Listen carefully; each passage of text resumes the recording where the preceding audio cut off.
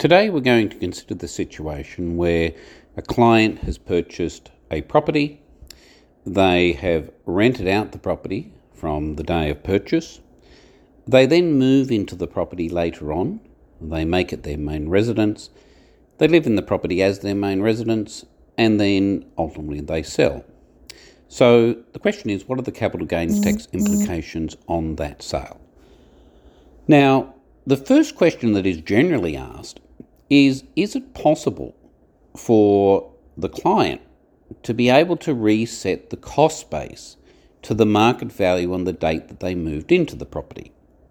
And unfortunately, the answer to that is no. The rule that they are thinking about is what's called the first use to produce income rule.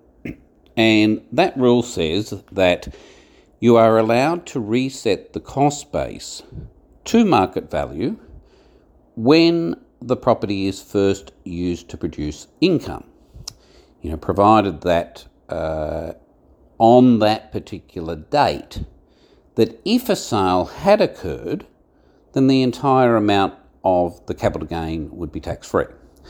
Now, in this situation, where they have rented the property from purchase, then the first use to produce income rule won't apply, because the first use of producing income was when they originally purchased the property.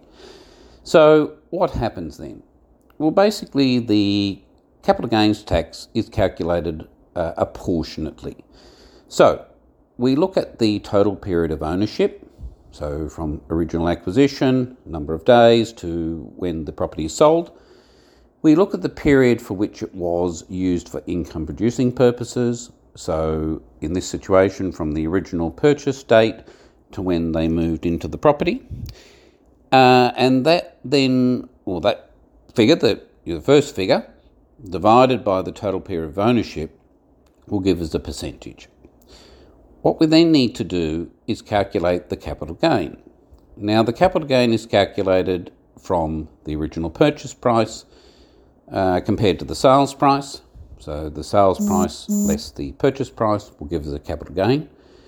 We multiply that capital gain by the percentage that we have calculated previously, and that will give us what's called an assessable capital gain.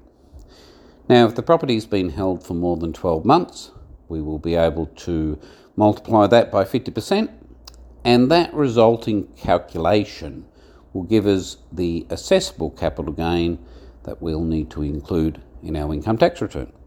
So that's basically how it works. We'll talk about in another podcast the concept of third element costs and how in this particular situation third element costs may actually help us to reduce even further the capital gain on the sale.